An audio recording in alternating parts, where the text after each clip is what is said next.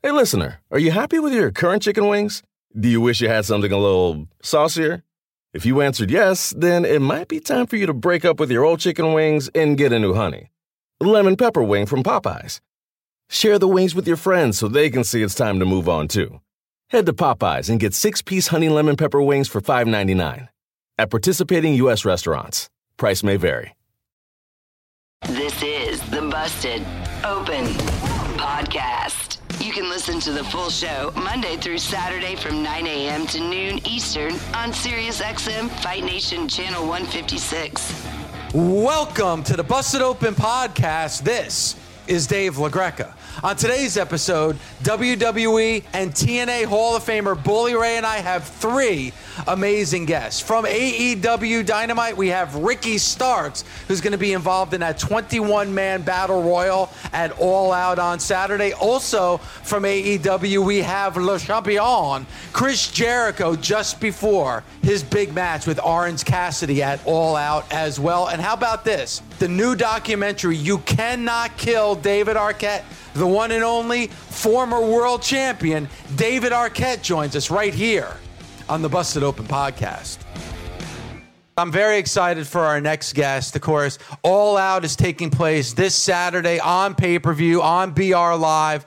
And a big part of what we talked about with that Casino Battle Royale that's taking place, 20-man Battle Royal that's taking place on All Out. And somebody who, since joining up with a certain person, Bully, that you know very well, is doing some big things with AEW. Let's bring him in right now. Ricky Starks joins us here. Ricky, how are you this morning? Here we go. I think Ricky's... see, it's not just me. Ricky's having problems with his internet. I'm having problems with my internet. Joe is having problems with his internet. The only one not having a problem with his internet is Bully. So let me just try one more time because I know we're having some difficulty. Ricky, are you there, buddy? Tremendous. No? Okay. We'll try to get Ricky.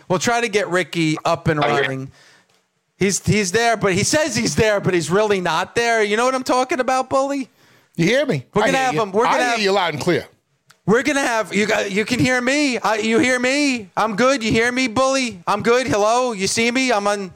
Hello, Bully? Can you hear me now? Good. Am I there? Okay, good. All right, we're going to try to get Ricky on the phone because we're having some. You know what's probably going on? I problems. bet you Taz pulled the plug on Ricky's internet because Taz doesn't want Ricky talking because Taz wants to talk for everybody.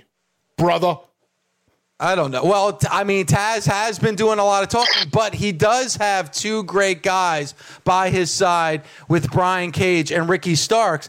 And you look at this 20-man Casino Battle Royal that's taking place on Saturday. And I wasn't kidding around, Bully. Like, you're right. At All Out, amazing Battle Royal. Maybe the greatest Battle Royal of all time at All Out. All in. I'm sorry, at All In. But All Out that's taking place on Saturday, the anticipation for what's going to take place on Saturday, there's actual stories going into this Battle Royal on Saturday, Bully. And that's good because if you can, normally battle royals are just, for lack of a better word, a throwaway match. But if you have stories going to the battle royal, that means you can kind of present little scenes within your battle royal. And that's what's actually happened at All In. There were little scenes created where the action stopped for just like a brief second so you could see something unfold. And I think that's what made the battle royal at All In such a memorable and great battle royal, dare I say the greatest battle royal that's ever taken place. You're a huge fan. You're emotionally invested in a battle royal, then I have to say that AEW has gotten the job done. That's all it's about. We always talk about emotional investment. You want to see this battle royal, and there's a reason why you want to see it, and that's all you need.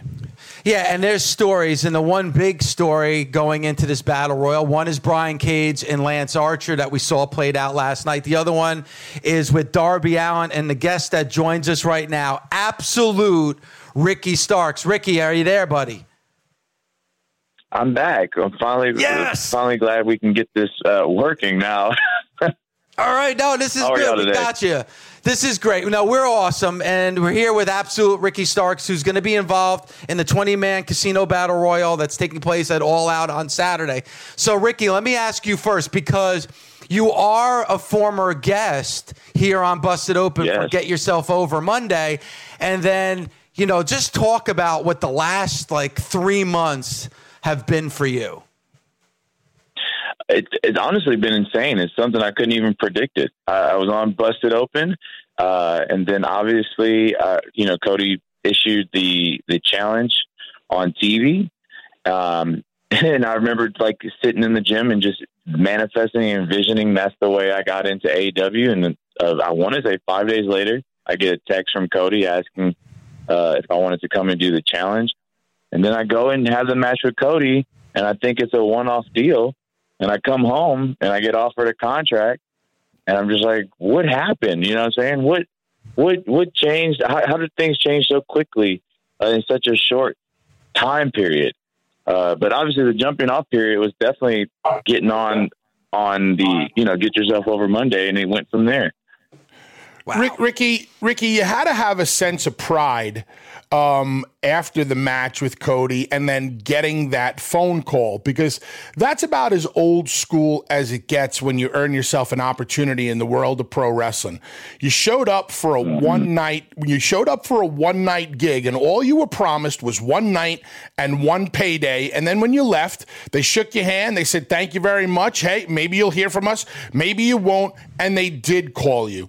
So, as a younger guy earning his opportunity in an old school way, do you have a sense of pride about that, being able to do it, quote unquote, the right way? Absolutely. Arn actually pointed that out as well. He said, that's very rare that you come in and you have a match and it's supposed to be a one-off thing, and then you get picked up from that. He goes, that's in this day and age, that's super rare. So he kind of put in perspective for me when he told me that. And dude, there's a overwhelming amount of pride that I have for that, because that, to me, that's the best thing that I've ever felt so incredibly proud of. I know that sounds bad, but there's things where I'm like, this could have been better. But this is one of those moments where I'm like, holy crap, that's what I did. I busted my ass for so long, and it paid off in a way that I could have never imagined. I would have never guessed or even expected the way things panned out to go that way, especially from you come in for one match, you go home, think it's all, that was it. And then you get a call from Tony, and it's like, hey, we want to offer you something. I was like, what? I just had $4 in my bank account when I was wrestling with Cody. Makes no sense. You know what's beautiful about it, Ricky, and listening to this story from you is that, it's the same as the fans watching this show. A lot of people are thinking, all right, this is just storyline. Here comes Ricky Starks.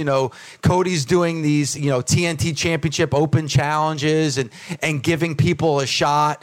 And this could be their way of getting to be a part of the AEW roster. So for a lot of fans, they feel like this is just storyline. But the beauty of this is real life. This is like a true way for somebody from the outside to get a chance on the inside.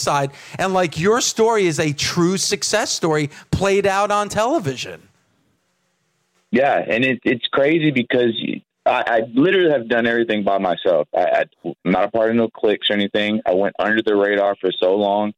I didn't have those types of help, someone to help me up when I needed it. It's literally me doing it by myself, DIY, and that's a greater feeling that I've never felt before.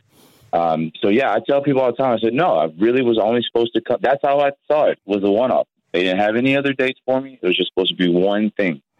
And obviously the rest is history from there. And especially after the match with Cody, I was like, for not wrestling for 5 months and then having to go and do that with those types of stakes on the line in my head, I was like, that's crazy. That's absolutely crazy. And it really is the antithesis of getting yourself over. Nothing puts a gun to your head than being on live TV and told, and basically the underlying message is, if you do a good job, we might think about using you. So, we kid around about Get Yourself Over Monday, but what you did was you got yourself over on that Wednesday, and that's how you earned yourself your opportunity. Broad stroke question here. What's it like working with Taz? Taz is awesome. Taz, this is the thing. I've gone through the independents not really having someone there to pull me to the side and tell me certain things. They don't teach you nothing about business when you go to a wrestling school. So to have Taz there, he teaches me stuff about the business aspect of it, in addition to different promos or how to look at something in a different way. And it gives me a better perspective just because Taz comes from a very old school mentality. And in certain ways, I feel like me and Taz are relatable in the sense because I think he gets it. He just doesn't see me as like, oh, it's just a pretty boy gimmick or whatever you want to call it. It's like, this dude's tough. He don't take no shit from anyone. And I feel like that's how Taz was, a little bit more to an extreme extent back in the day. And he still is, but I like the fact that he doesn't treat me any different than most people would normally. And I just want to, a tiny little correction on something that you said, and I'm sad to even have to say this, but you said how wrestling schools don't teach you the business of the wrestling business. I think maybe a better way to put it is that not enough schools teach you, because I know if you go to a Team 3D Academy run by myself or my brother Devon, we teach you the business of the wrestling business. If you go to Booker T, he will teach you the business of the wrestling business. If you go to a Lance Storm, he will teach you the business of the wrestling business. But unfortunately, there are a lot of wrestling schools out there, or the majority of the wrestling schools are run by people who don't understand the business of the wrestling business and can't educate guys and gals like you. And that's why I have a problem with so many modern day wrestling schools, because there's 101 things that you need to learn other than wrestling moves. Anybody can learn a move. Any athlete, you're an athlete, Ricky. I can teach you how to do a side headlock takeover, a drop kick, or a 450 moonsault. If Dreamer taught you how to do a 450, it's because that's his weight, not because he can actually do the move. But I digress. Terrible. But that is true because the training that Taz got was the training that Johnny Rods gave him, and you always taught all aspects of the wrestling business. I'm really happy to hear you say that answer, because it's good to have veterans like that who can teach you a wide variety of things. And you're lucky enough to be surrounded by other veterans in that company, like a Billy Gunn or a Dean Malenko, who understand the business of the wrestling business. And like you said, an Arn Anderson. Yeah, and that's all I ever wanted. I remember getting so frustrated when I was on the indies, because I wasn't a name or anything like that, but I just didn't have I didn't have access to someone telling me, hey, this is, maybe try it this way. You know what I'm saying? I didn't have the minds to pick. So now I come here and it's like a kid in a candy shop.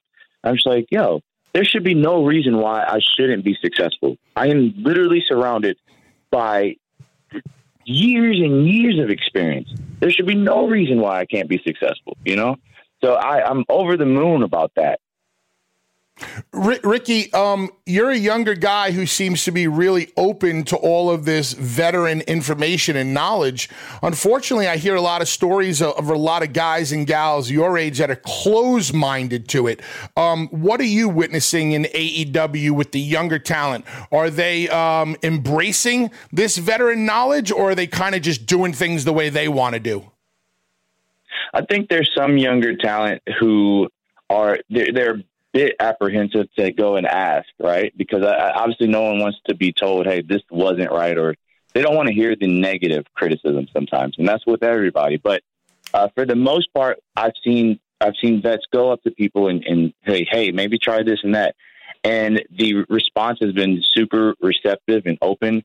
And I think it's just a matter of just taking the time to teach some of the younger kids, because they don't know. They wouldn't know. They think it's fine because no one's came up to them and told them. So there's people who go and sit them down and say, hey, I saw this from last week or 2 weeks ago. Maybe switch this up, tighten this up. And then I see it change immediately that night on Dynamite or Dark. So I think as far as this group of people go, they're super open to getting that type of feedback, because it's important, obviously. But I also think too that if you can combine the younger style with the older, let's say, philosophies, it makes for a great wrestler, man. Like, I don't get why people would be closed off to that. You know, Ricky, let's get into what's going to take place on Saturday. You know, your first pay-per-view with AEW. You're involved in a heavy story with Darby Allin going into this Casino Battle Royal on Saturday at All Out. And again, with All Out, it's available on pay-per-view and BR Live. I mean, what's it like for you? Like you just said a few months ago, just having like a couple of bucks in your pocket. Now you're involved in a storyline that's played out on AEW Dynamite, on TNT, on national TV, and now you're getting exposure on your first real pay-per-view with AEW. I think it's crazy. I felt this way when I had that the main event with Darby, or, you know, me and Cage versus Darby and Mox. I couldn't. It's just something to. I can't even fathom it sometimes, man. I just sit here. I'm just like, what is going on? So to have the situation with Darby happen, and then to go into my first pay-per-view, obviously I'm really expecting to pull out all the works here, but this is my first big opportunity to really prove to people that, yeah, I may be great on Dynamite or Dark, but let me show you what I can do on a pay-per-view. You know what I'm saying? I'm more of a stadium status, pay-per-view status type guy. So I'm actually looking really forward to it. We got the crowd. We got a top-notch card. So I feel like I'm 14 again when I used to watch. So I'm really excited. You know, Ricky, when you look at what's taking place on Dynamite, what's taking place Saturday at All Out, and what just took place last night on AEW Dynamite, and that is, you know, Thunder Rosa with that NWA Women's Championship. I mean, not too long ago, the only exposure you had was with the NWA. I mean, what are your feelings on seeing somebody that you work so closely with in the NWA on TV just like you last night? It's a crazy feeling because I remember being in the locker room and talking to Eddie and talking to Rosa and things like that. And it's great time at NWA. Don't get me wrong, but obviously that we're always looking to get up to that next thing. But I don't think if you asked us even back then, all three of us, that we would be sharing the same locker room or sitting down and eating that catering together, if that would even be a possibility. And so I remember when Eddie came in, we just was like, look where we came from and look where we're at now. This is crazy. It's great to see her, too. She put on a hell of a match last night. I thought it was great. Eddie has been nothing but hitting hundreds out of the park with promos and stuff like that. So I think what we have has finally told people like, oh, wow, these were the people that were in NWA. Now they're at AEW. Wow, why didn't I see that beforehand? Or maybe I saw, a glimpse of that. But we've taken the opportunity straight head on, and I'm so happy to be in the same locker room with the people that I shared 10 months ago. So, you've alluded to the fact that it's like mesmerizing for you, or like you're like, wow, I can't believe this has happened. I can't believe I'm here. Just a little advice, man. Take some time to smell the roses and enjoy the ride, because the speed of life goes by very fast, and pro wrestling goes by even faster. And before you know it, it's all, it could be gone. So, take the time to enjoy it. And, I hope you go out there on this pay-per-view and really kill it and really show the world what you can do, because I think Ricky Starks needs to go out there and show wrestling fans, especially AEW fans, what really separates him from the rest of the pack. And if I had to ask you, what does separate you from the rest of the pack? What makes you special from any other wrestler in AEW? That's easy. Intensity. Absolutely intensity. You'd be hard pressed to find somebody at AEW that can match me on intensity in motion. And I'm willing to put my whole yearly salary on the table for that. So when people talk about the charisma and things like that, and that's cool. There's a lot of charismatic people there, but it's very rare that you find someone who is so intense when you watch them and able to draw out different emotions and things like that. That's what I really hang my hat on. So when it comes to that part, I make sure that is the standout thing. The charisma will come. You just look at me. I already look like I'm charismatic. Sure, that's fun. But when we actually get into the thick of things, and you sit down and you watch and you see me talk or you see me wrestle, there's a different feeling that you get from me than you get from other people on the show, or even, I'll just say, in this business. I think that's what is also a big difference there as well. So, yeah, those two things for sure, intensity and emotion. All right, talking about intensity and emotion, let's talk about Darby Allin. He's kind of been the thorn in your side. You're going to be able to get your hands on him on Saturday night. Talk a little bit about Darby Allin, especially like the little skirmish you had last night on AEW Dynamite. Well, obviously, the situation with Darby kind of took a different turn originally because, there was some beef with him and Cage, and then I came out and I was trying to do my best to take care of the situation for Cage, and it turned into something a lot bigger than that with the thumbtacks and whatnot. But last night, he ripped up my shirt. I paid over $250 for that shirt. That got ripped up.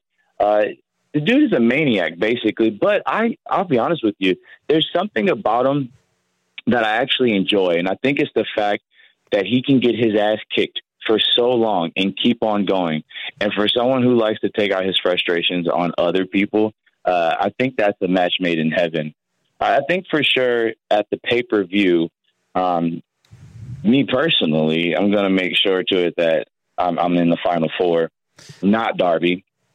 And then hopefully we can close the book on this, because it's too often that I'm coming out here, I turn around and I'm getting jumped, or I'm getting sidetracked from Darby. He comes out on a skateboard, knocks me out of my shoes, different stuff like that, man. So, when it comes to the pay-per-view for Darby Allin, then he'll get a pay-per-view ass whooping. That's what I'm going to deliver. So I'm looking forward to that.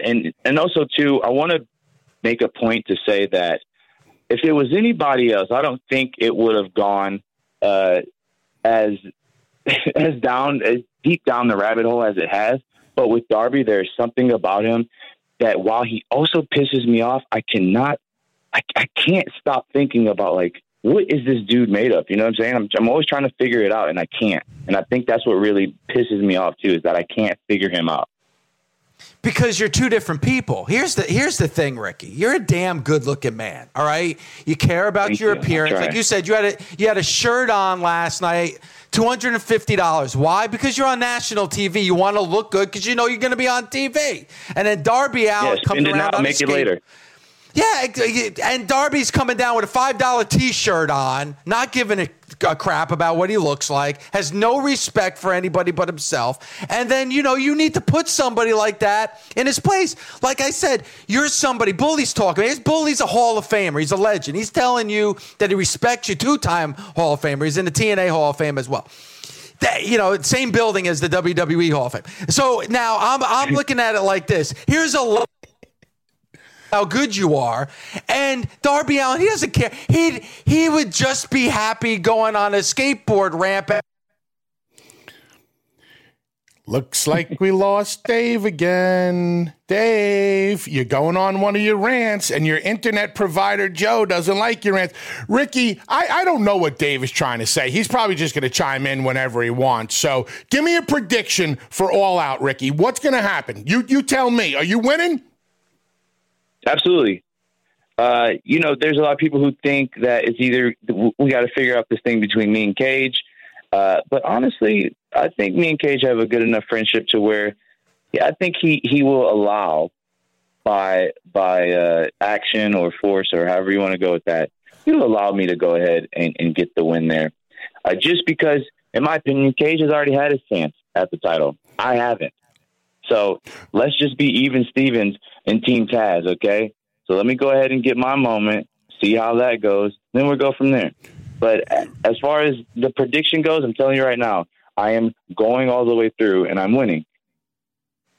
Ricky, you were able to earn your job in a singles match. How does it feel to be part of a group now? I know it's a 3U, and I believe the name of the group is FTW. Is being a part of a group something that you're comfortable with, or are you having to get more comfortable with as time rolls on? You know what? I'm actually comfortable with it, and I think I'm comfortable with it because while we are a team, we're a unit.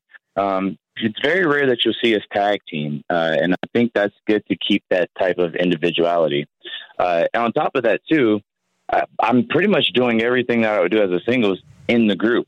I cut my own promos. I get to do my own matches. You know what I'm saying? So it's good to have backup when I need it.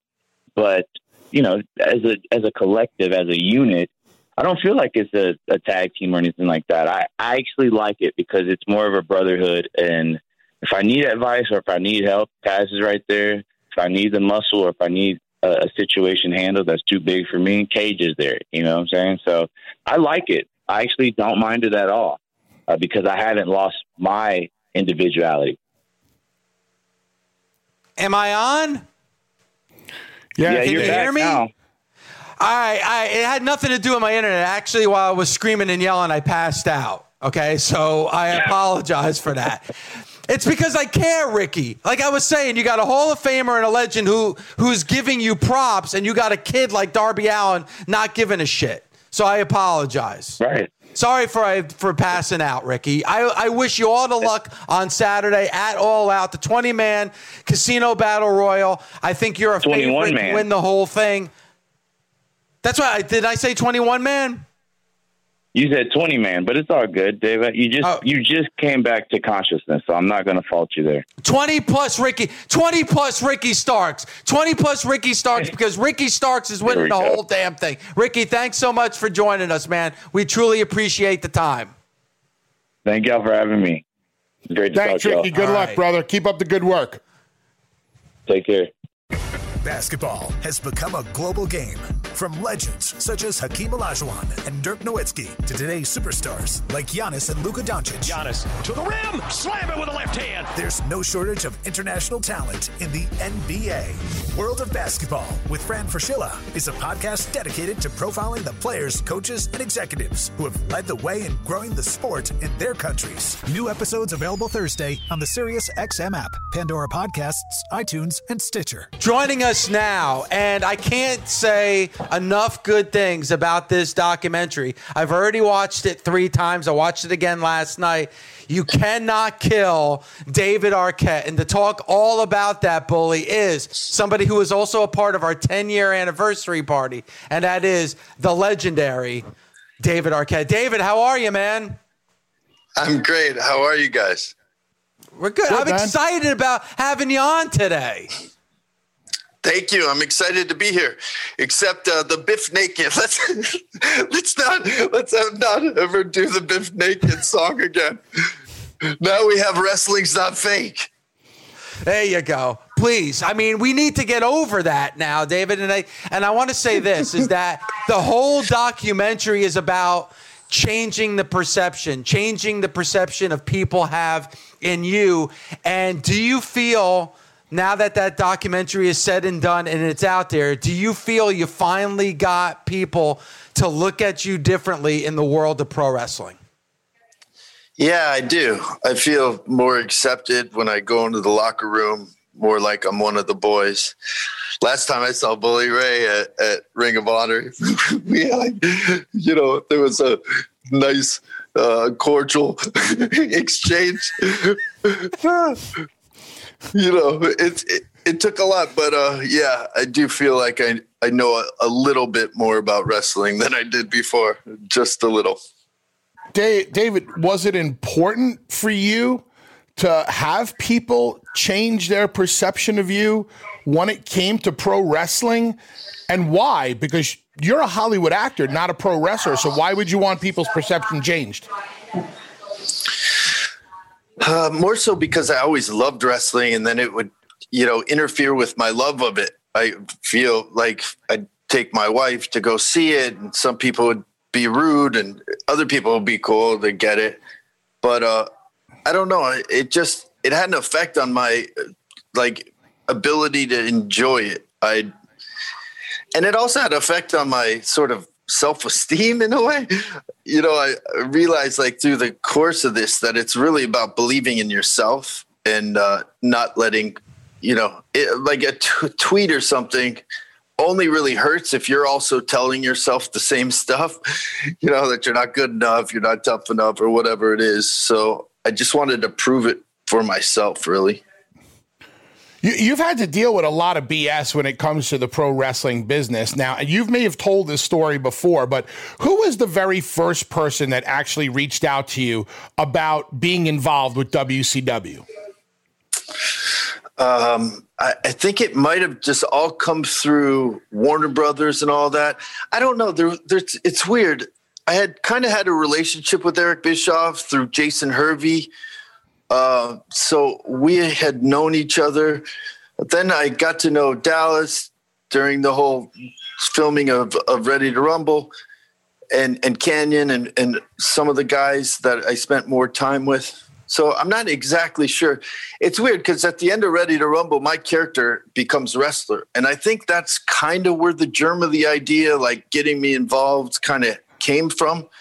And then it all just kind of turned where, they had an insurance policy, so I couldn't do anything. And nobody wanted to like have me hit them or, I couldn't hurt anybody because that would, lessen their shine or whatever. My specific question, though, and asking you that is like, because it's been a rough road for you with, people not appreciating you or taking shots at you or affecting your ability to enjoy pro wrestling. Did you ever, like, for lack of a better word, hold a grudge against the people that brought you in? Because ever since you've been brought into the wrestling world, like you said, you've been made fun of a little bit and it's been a rough road. You had to make this documentary just to get bad taste. Did you ever like say to those guys, like, dude, what the frick did you get me into over here?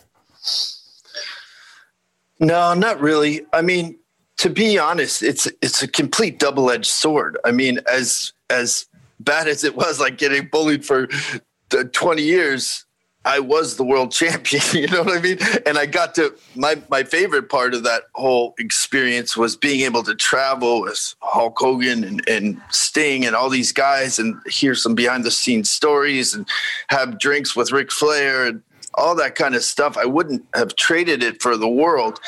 When it first came up, I was like, this is a horrible idea. We can't do that. You got to be kidding. But then they kind of explained it to me. Dallas was like, well, if you don't do it, the Ready to Rumble promotion is dead. It's over.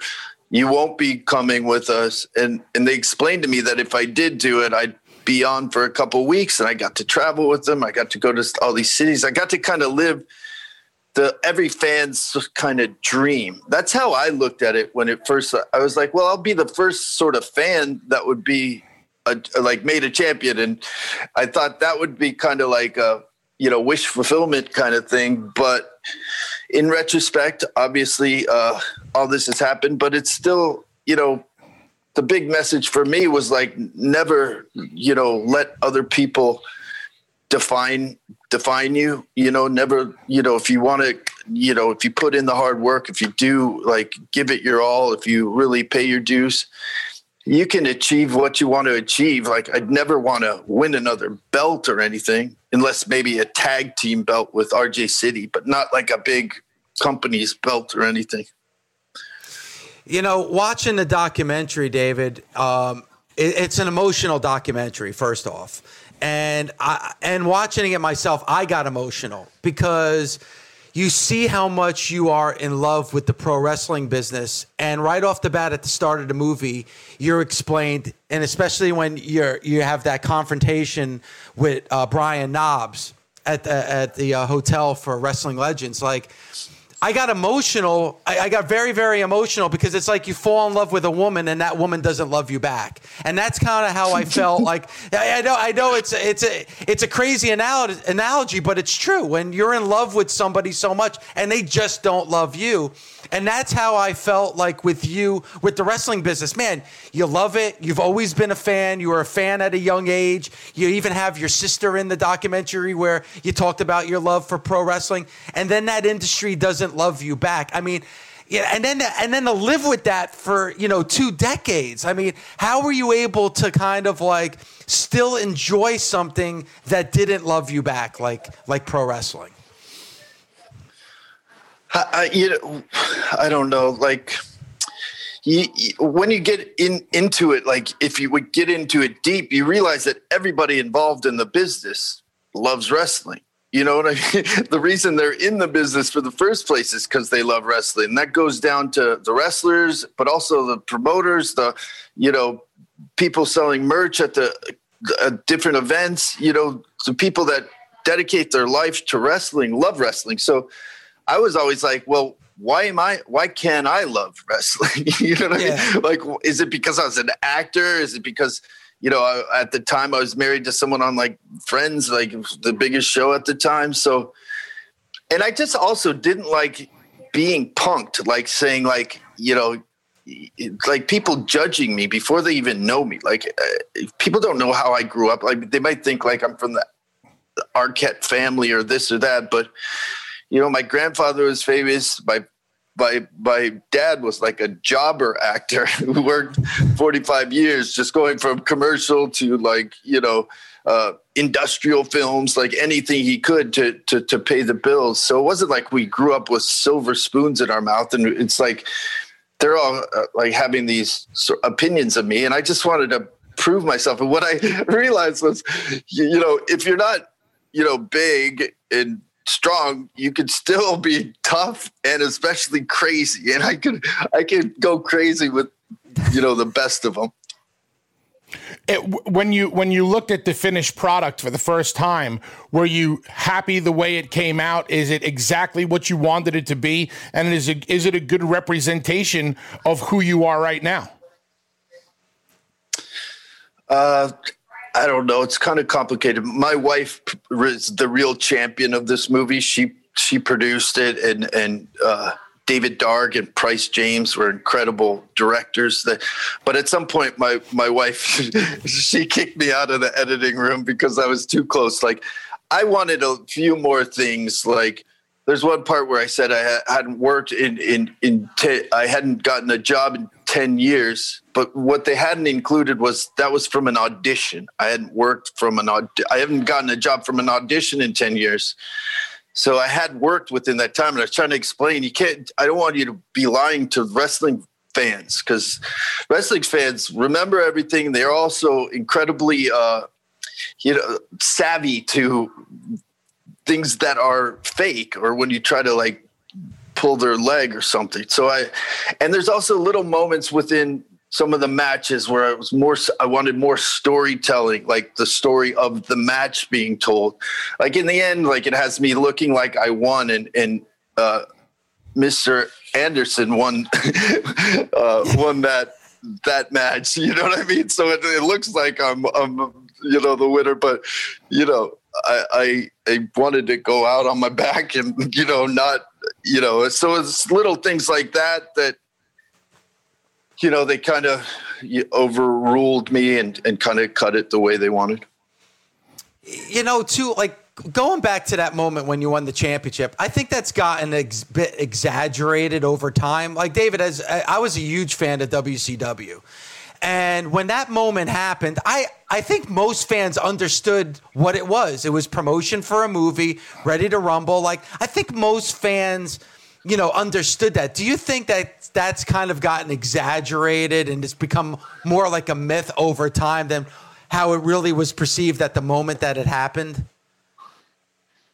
Absolutely. I think part of the problem was not too long after that, the company crumbled. So, but there were so many other factors involved in that. But I think that did lead to like, and then the books being written and kind of tying me into that stuff. I definitely think it got overblown. But it is also a real example of how important those belts are. And once you sort of experience it and you're out on the road and you're wrestling, and then you understand, like, on a deeper level, how personal it is. I mean, it is like, you know, a wrestler's Oscar or something, or gold medal, or, you know, so I totally understood. And I did know it back then. I just thought it would be taken more, you know, with a crazy kind of wrestling surprise, which are fun when those happen, where you don't see things coming, and it would be like a fan's dream, but obviously it was taken differently. During this like kind of road to redemption or change in perception that you were trying to achieve and the making of the documentary, what wrestlers did you find were most willing to work with you? Wow. Colt Cabana was incredible. Ethan Page. I mean, RJ City, a lot of the guys who had been around a long time kind of got it a lot more. I always went into it too, like where we'd set up matches in a way where it wouldn't be, I wouldn't like come out like, not be.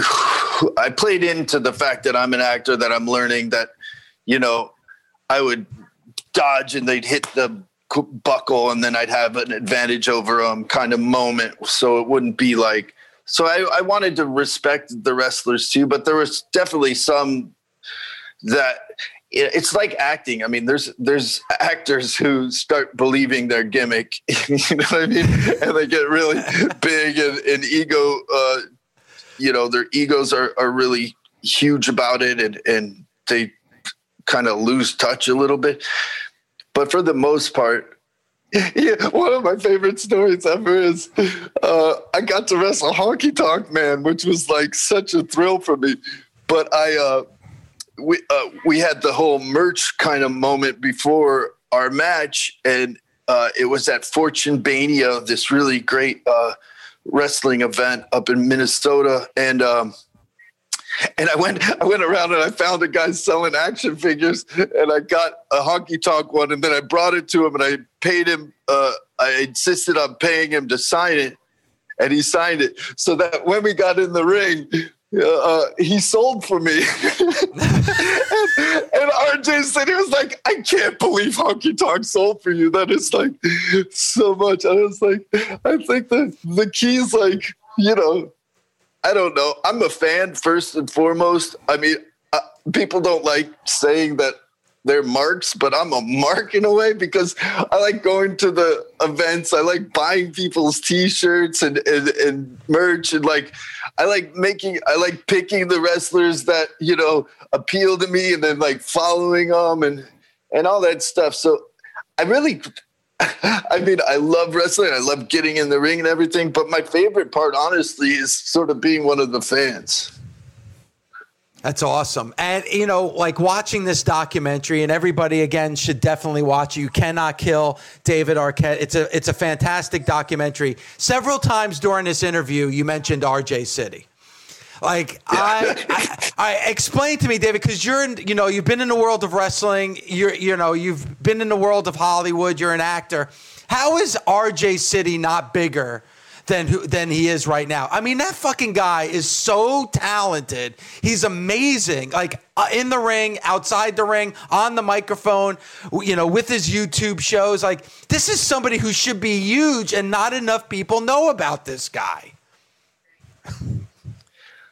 Yeah, I think like he's really so good at what he does that it's kind of people get like perplexed, like when he brings up, Stalker Channing or some reference like that, and they're like, "What are you, Rizzo? What are you talking about?" Yeah, exactly. But he's like, he really, I don't know, he might be like a little. I don't want to say he's too smart for some of the bigger companies or something, but I just don't know if they get him yet. You know what I mean? Or they understand like what he's doing. Like, but he's completely, he's so quick on his toes. He's so incredibly talented. He's an amazing writer. He produces all his own content. He's a great guy, and he's a horrible human being on top of that. He's so mean to me. Like, he's like old school because he plays, when you like in the old school where you'd walk into the bar, heels on one side and baby faces on another. I mean, he's always mean to me. He's always, I honestly think he hates my acting. He hates, what I represent, so, but on another hand, he likes me because I wrestled him with 3 fractured ribs, and then he was like, he couldn't believe I sort of went for it that way. I mean, taking bumps on fractured ribs is like a pain I'll never forget. Well, David, let's face it. He sticks around with you because he's hoping that you're going to introduce him to some 80-plus-year-old actress from old school Hollywood. I mean, that's the reason why he's hanging with you, David. You know that, right? Yeah. Also, I owe him to get him on a talk show. Like, that was our deal in tag. He agreed to tag team if I'd get him on a late night talk show, and it has to have a couch, and but I've found it hard to to get that done. I'm still working on it, but it's proved to be tricky. Also, RJ City's very, very vocal on social media, Bully, and I believe on social media he tweeted that David Arquette sandbagged you on a power bomb, Bully. Yeah, I did read that tweet. What's that about? I don't know. Did you? No, I don't think I did. I didn't. That's what your good, close, personal friend RJ City said. He said, I witnessed David Arquette sandbag Bully Ray on a power bomb. No, I didn't purposely. I'm See, a lot. and I hugged you at Ring of Honor. I thought we were finally getting someplace in our relationship, and that maybe we could become a little closer. Now the guy that's closest to you said that in a wrestling ring you sandbagged me after I let you spear me, after I let you punch me in the face, after I let you give me a bloody nose. Now I'm finding out that Mr. I Want to Be Credible Pro Wrestler sandbag me? Fuck you, David Arquette. Listen. I'm sort of piecing together what sandbagging is. I could assume it's like somebody who makes themselves heavy instead of light. I don't know, but I didn't purposefully.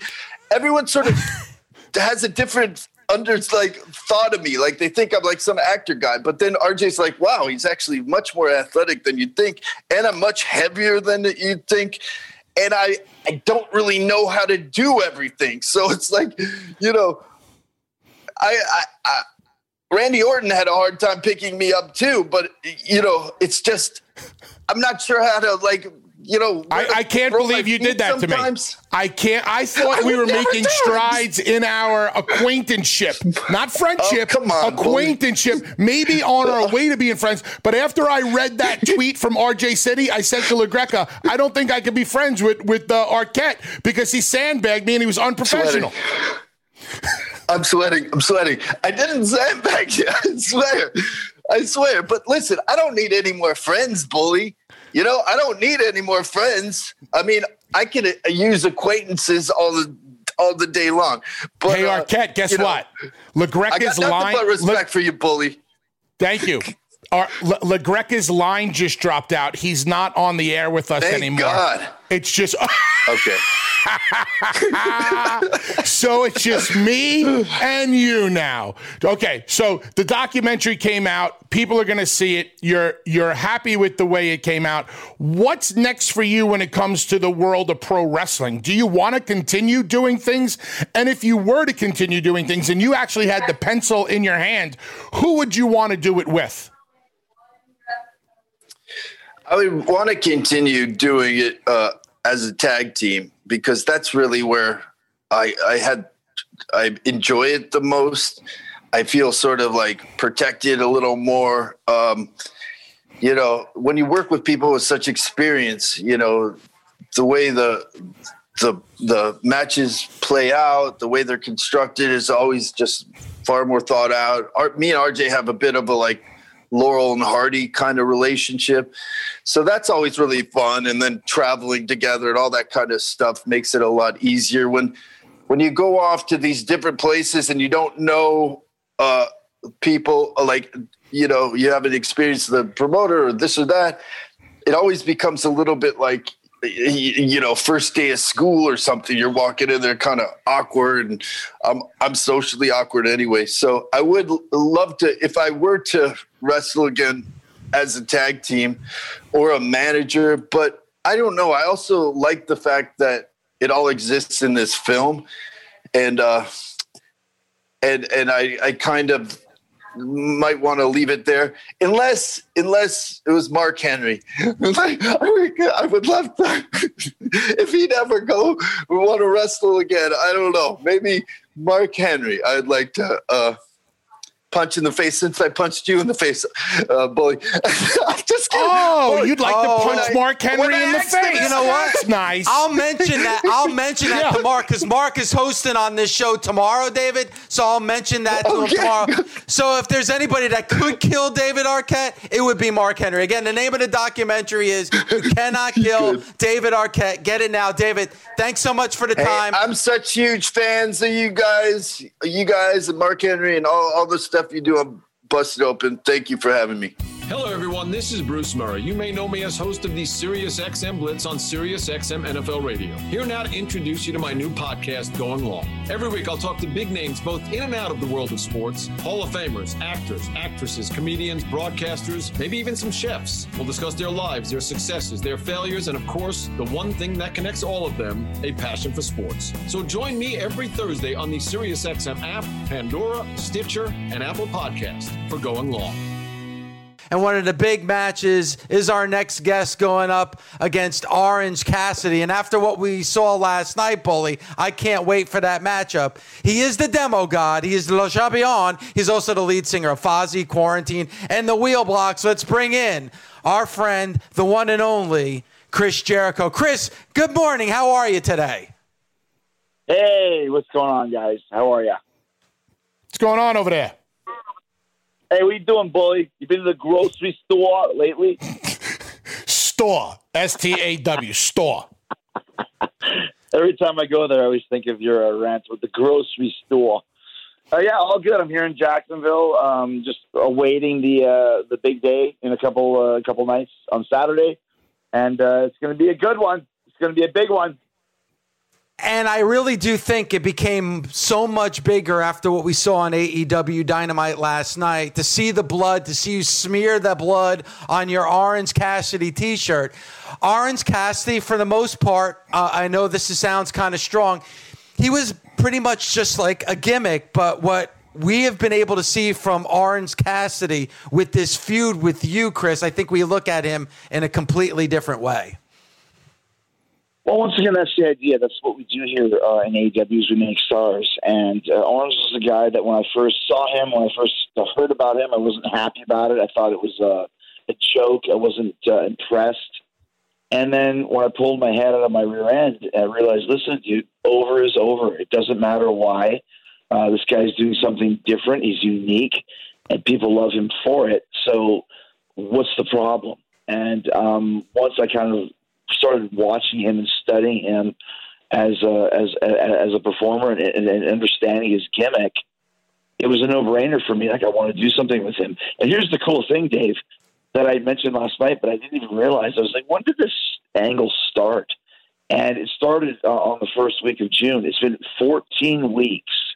Wow. On September 5th, on the day of All Out, that we've been working together. So, I mean, that's pretty cool. When you can do a story with somebody and build them up and raise them to a different level, and also provide 14 weeks of great TV. That's what wrestling's all about. So I'm very proud of that. Do you think there's a ceiling on a character like Orange Cassidy, or is the sky the limit for him? And you know the answer to this. Yes, there's a ceiling if he portrays himself as a one-trick pony. I always go back to Mr. Kennedy. Great guy. Always had fun working with him. But in the WWE, he just would do the Mr. Kennedy. And after 2 or 3 months, you need to add more shades to that. And that's what Orange has done in the last 14 weeks. Now we've seen he can cut a promo during the debate. His promo was excellent. No one expected that. We've seen a vicious side of him. We've seen a mean streak to him. We've seen he can sell. Yes, he's the guy who puts his hands in his pockets. Yes, he's the guy with the shades and the Canadian tuxedo and all that other stuff.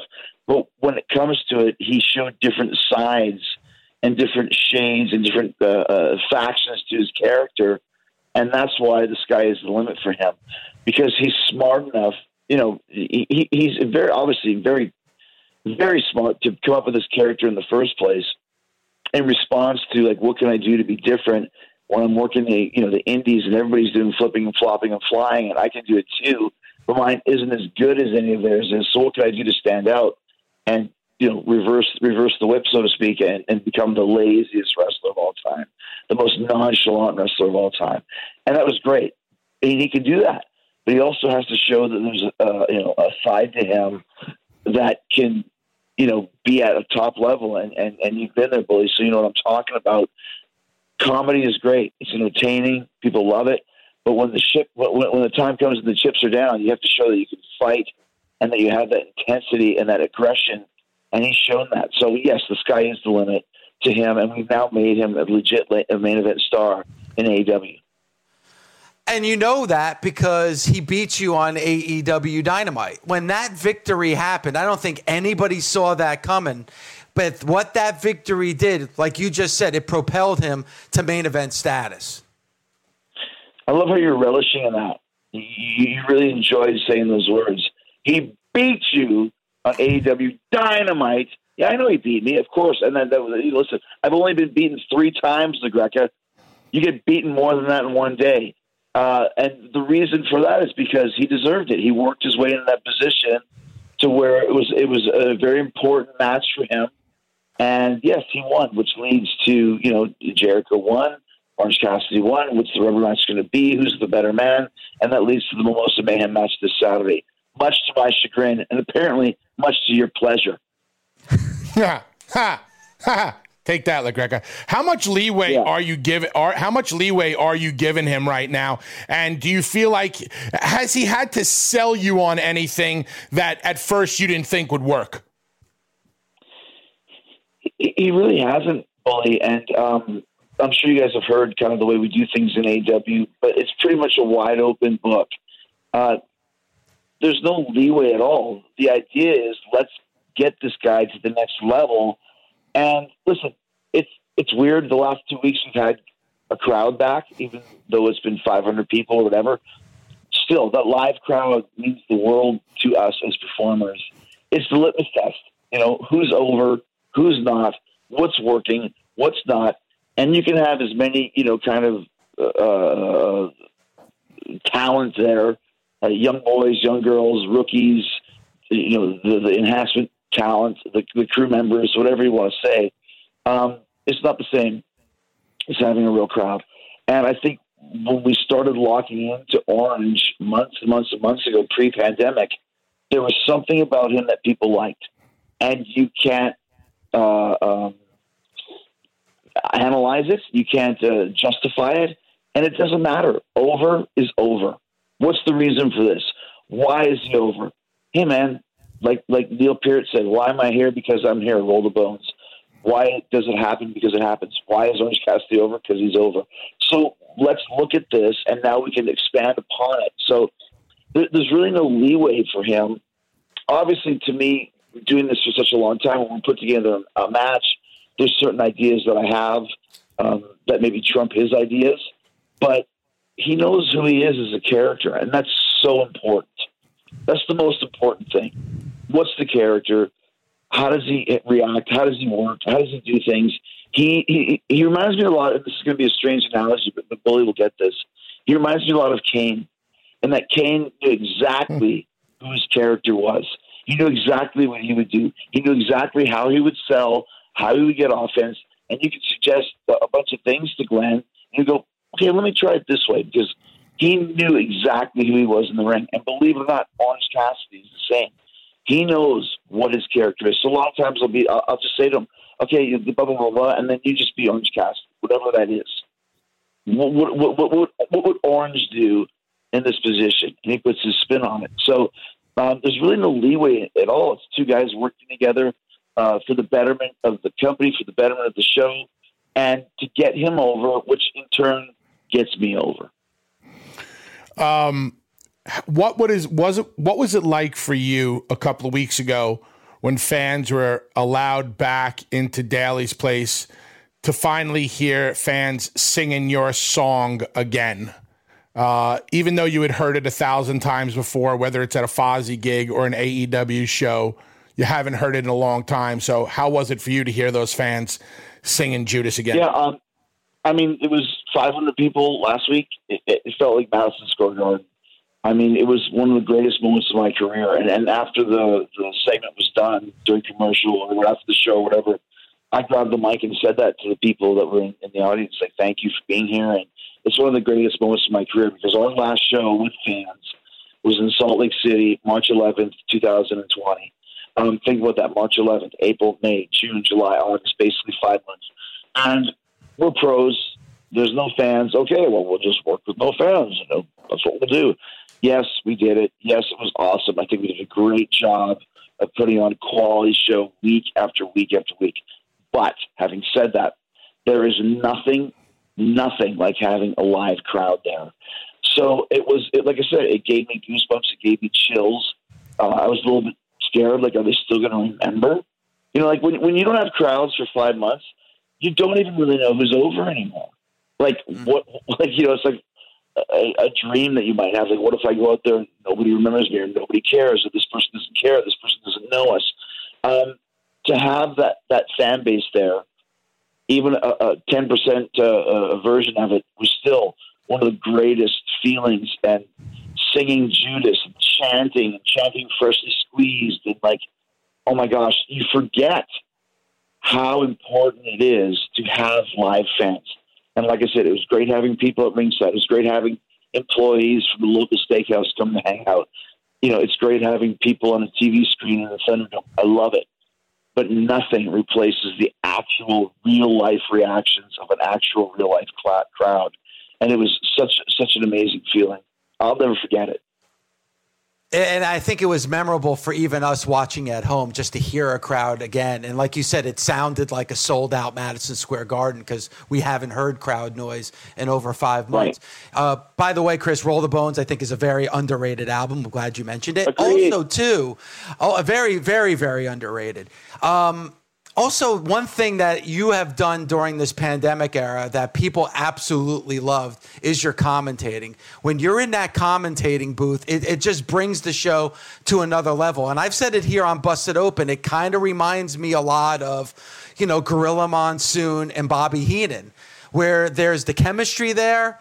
And you had that chemistry with JR and Tony Schiavone, and just like the one-liners. I mean, you really killed it and knocked it out of the park, Chris.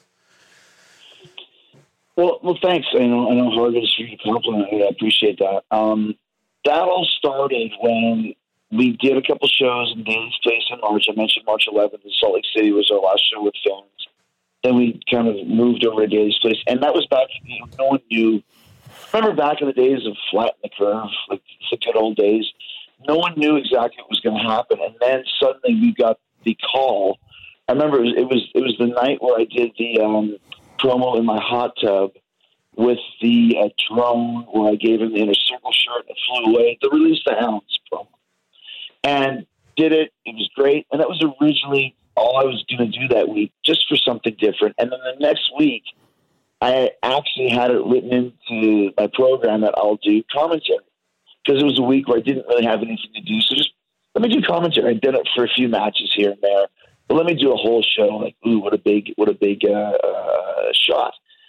And then that night we heard that Florida was shut down, and I called Tony Khan. It was like at 10:05 that Wednesday night in the evening. What are we doing? He's like, dude, I just wrote 6 weeks of TV. Like, we're filming in Atlanta. I'm like, well, Albina, really? You're going to come? Of course I'm going to come. What are you going to do? Just put me on commentary for the whole thing. We don't have to worry about angles or matches. We don't have time to worry about it. We were focusing on the TNT title. Let's make that the focus of the next 4 weeks, and I'll just do commentary. And he's like, that'd be great. So that was the reason why that happened. So I flew to Atlanta. Jim was in Oklahoma. He couldn't travel. Same with Excalibur. So Tony was the only guy there. And they were going to put rotating guests on commentary. And I said, just put me on the whole time. And that was the first time I've ever done commentary for a whole show. And the first show that we did 30 matches that day.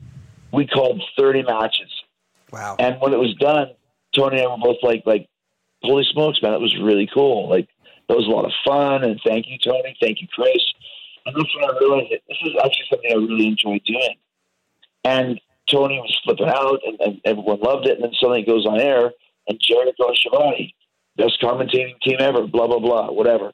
Point being, it was another something I've always learned in wrestling and rock and roll as well.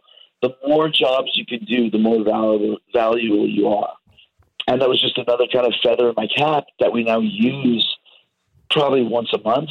And listen, I'm not going to lie to you. When I finished wrestling in, 1 year, 10 years, 100 years, whatever it may be, I would love nothing more than to be a full-time commentator. And my goal was to bring the energy of Jesse Ventura, bring the energy of Bobby Heenan. And why is that? Because there's nobody in the crowd. There's no fans here. Somebody has to make up for that lack of energy. And as a heel, I can do that. As an obnoxious heel, I can borderline scream. I can tell jokes. I can sing Scorpion songs. I can make obscure pop culture references like the Family Guy. If you get it, it's hilarious. If you don't, move on to the next thing. And that's kind of my whole mindset.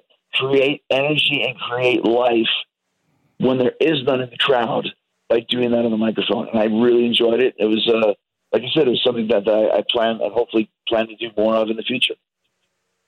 I've always known you to be a competitive guy, especially in the world of pro wrestling, and a competitive guy that understands the competitiveness of a Vince McMahon and a Triple H. For the past year, obviously, Wednesday nights between you, AEW and NXT, back and forth, you guys seem to be, quote unquote, winning with the ratings, as you like to tout. You've taken it, you've made it part of your persona. If the rumors are true and there is the possibility of NXT moving to a Tuesday night, how much of a victory is that in your mind? Listen, once again, it was never a war to me.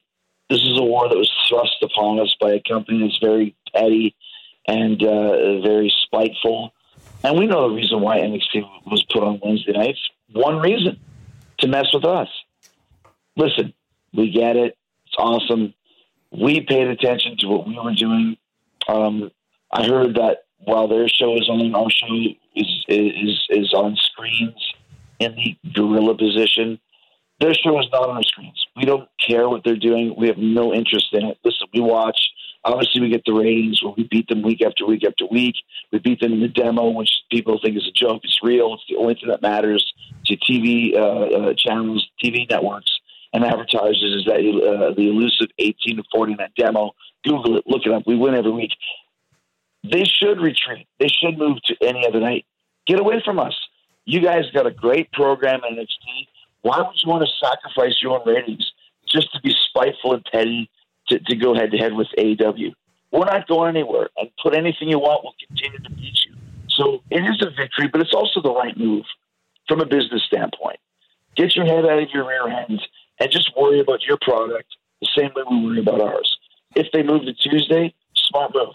That way you guys can get 850,000, 900,000, whatever. Get 10 million viewers. Congratulations. Huzzah, mazel tov. Leave us to do what our thing is, and we'll get over 1 million too. So I think it's a smart move business-wise on theirs because they lost, And there's nothing wrong with conceding defeat, moving to a different night, and worrying about your show and not worrying about going head-to-head with AEW because you can't stop us. Chris, again, we're talking to Chris Jericho about All Out taking place this Saturday, September 5th, available on pay-per-view, available on BR Live. And Chris, first of all, thanks for the time today. We always appreciate it. And I know you're only coming on because of Bully, because you dislike me. You've made that very, very clear on every platform that you're on that you don't like me, and the fact that you didn't invite me to your cruise. But I'm glad that you came on because of Bully. And really quick, I just wanted to bring something up outside of wrestling, and that is Talk is Jericho. And you're killing it on that show. And a lot of times you dip outside the world of pro wrestling. And your recent interview with Don Dokken was off the charts. And I think everybody should be listening to Talk is Jericho. And your Island Deathmatch episode as well was very, very informative. I think the podcast is doing extremely well, Chris. Well, thank you. I appreciate that. I've been working on it for 7 years to build it up to where it is. And by the way, I don't dislike you, Dave. I just go by surveys and by the polls that we take. And on the first cruise, we have who's the most popular performers, the most popular talent, this guy, that guy, this girl. And we also have the least popular, I demand a refund category. Sorry to say, you were on that. You weren't the top of the list, but you were very close to the top. So maybe in the future I can bring it back. But at this point, I got a lot of unsatisfied customers. When it comes to Dave LaGreca, check the box. Excuse me, sir, but since you do call yourself... No matter how much you try to kiss his ass, he continues to throw dirt on your face. No, because let me tell you something. Let's get back to talking about the... No.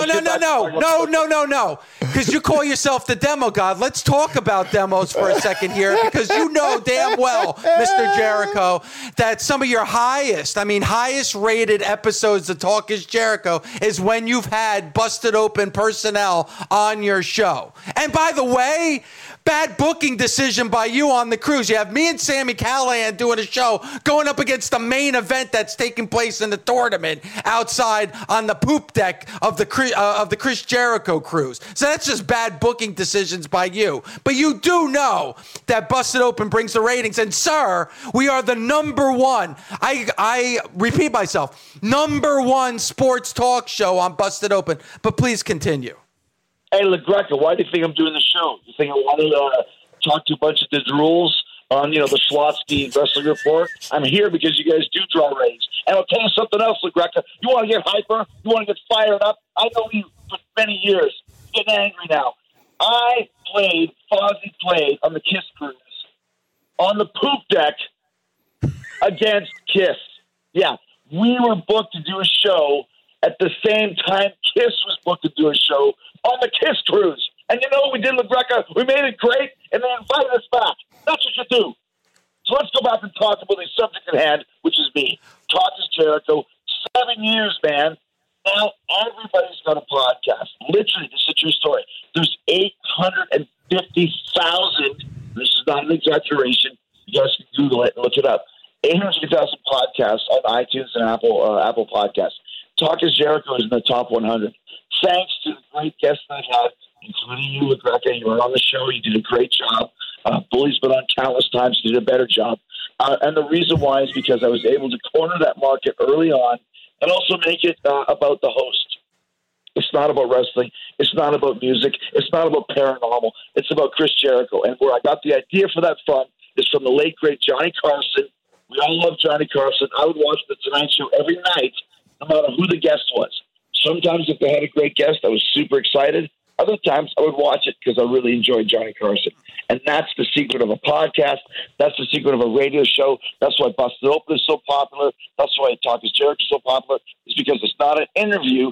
It's a conversation. It's a fly on the wall. And ain't talking about AC/DC chat that people like to listen in on. And that's why it's a big hit. Thank you very much, LaGreca. What's the next question? Bully, have anything else? I can't wait for Saturday. I personally cannot wait for Saturday because I can't wait to see Chris Jericho and Orange Cassidy in the ring. Like Chris just said, it's the rubber match, man. We're going to see what's going to take place on All Out September 5th, this Saturday. And by the way, Chris, I still have the fucking Halloween box set that, I come over to New York City, drop it off at the hotel, and you leave it there. You leave it there. Yeah, hey, listen, don't you know you can't swear on your show, man. You're going to get, Doug Pinnick, whoever your producer is, have to buzz that out. And listen, let me just say one more thing before you kick me off, LaGreca. Even though if you want ratings, Chris Jericho's ratings. I came up with the Mimosa Mayhem match because we needed some kind of a third match, some kind of a gimmick, something that had never been seen before. And I was using my noggin, using my needle. And this whole feud is based around him dumping orange juice on me, us bubbly boarding him a couple of weeks ago. Champagne and orange juice equals mimosa. What do I do? And here's where I got the inspiration for it. Even though you never asked me, LaGreca, but people want to hear this. I was watching old school FMW exploding barbed wire board death matches. And what were those matches? Terry Funk versus Onita. And he's oh my God, he's almost in the barbed wire, and he pulls out. oh, he's going to fall in the barbed wire, drama. And then finally, the dude hits the barbed wire, it explodes. It's not about the explosion, it's about the drama to get there. And that's exactly what I'm doing with the Mimosa Mayhem match. Yes, the finish, the idea, the winner, either pinfall submission or getting thrown into 500 gallons of bubbly, which is great. Just think of every Royal Rumble match ever when you skin the cat and your legs scrape the floor and you're almost over the top. The floor is lava, LaGreca, except for now the floor is mimosa, and it's going to be one of the most exciting matches I've been involved in. Thanks for listening. Catch us Monday through Saturday on Busted Open from 9 a.m. to noon Eastern on Sirius XM, Fight Nation Channel 156. The Busted Open Podcast. The longest field goal ever attempted is 76 yards. The longest field goal ever missed? Also 76 yards. Why bring this up? Because knowing your limits matters, both when you're kicking a field goal and when you gamble. Betting more than you're comfortable with is like trying a 70-yard field goal. It probably won't go well. So set a limit when you gamble and stick to it. Want more helpful tips like this? Go to keepitfunohio.com for games, quizzes, and lots of ways to keep your gambling from getting out of hand.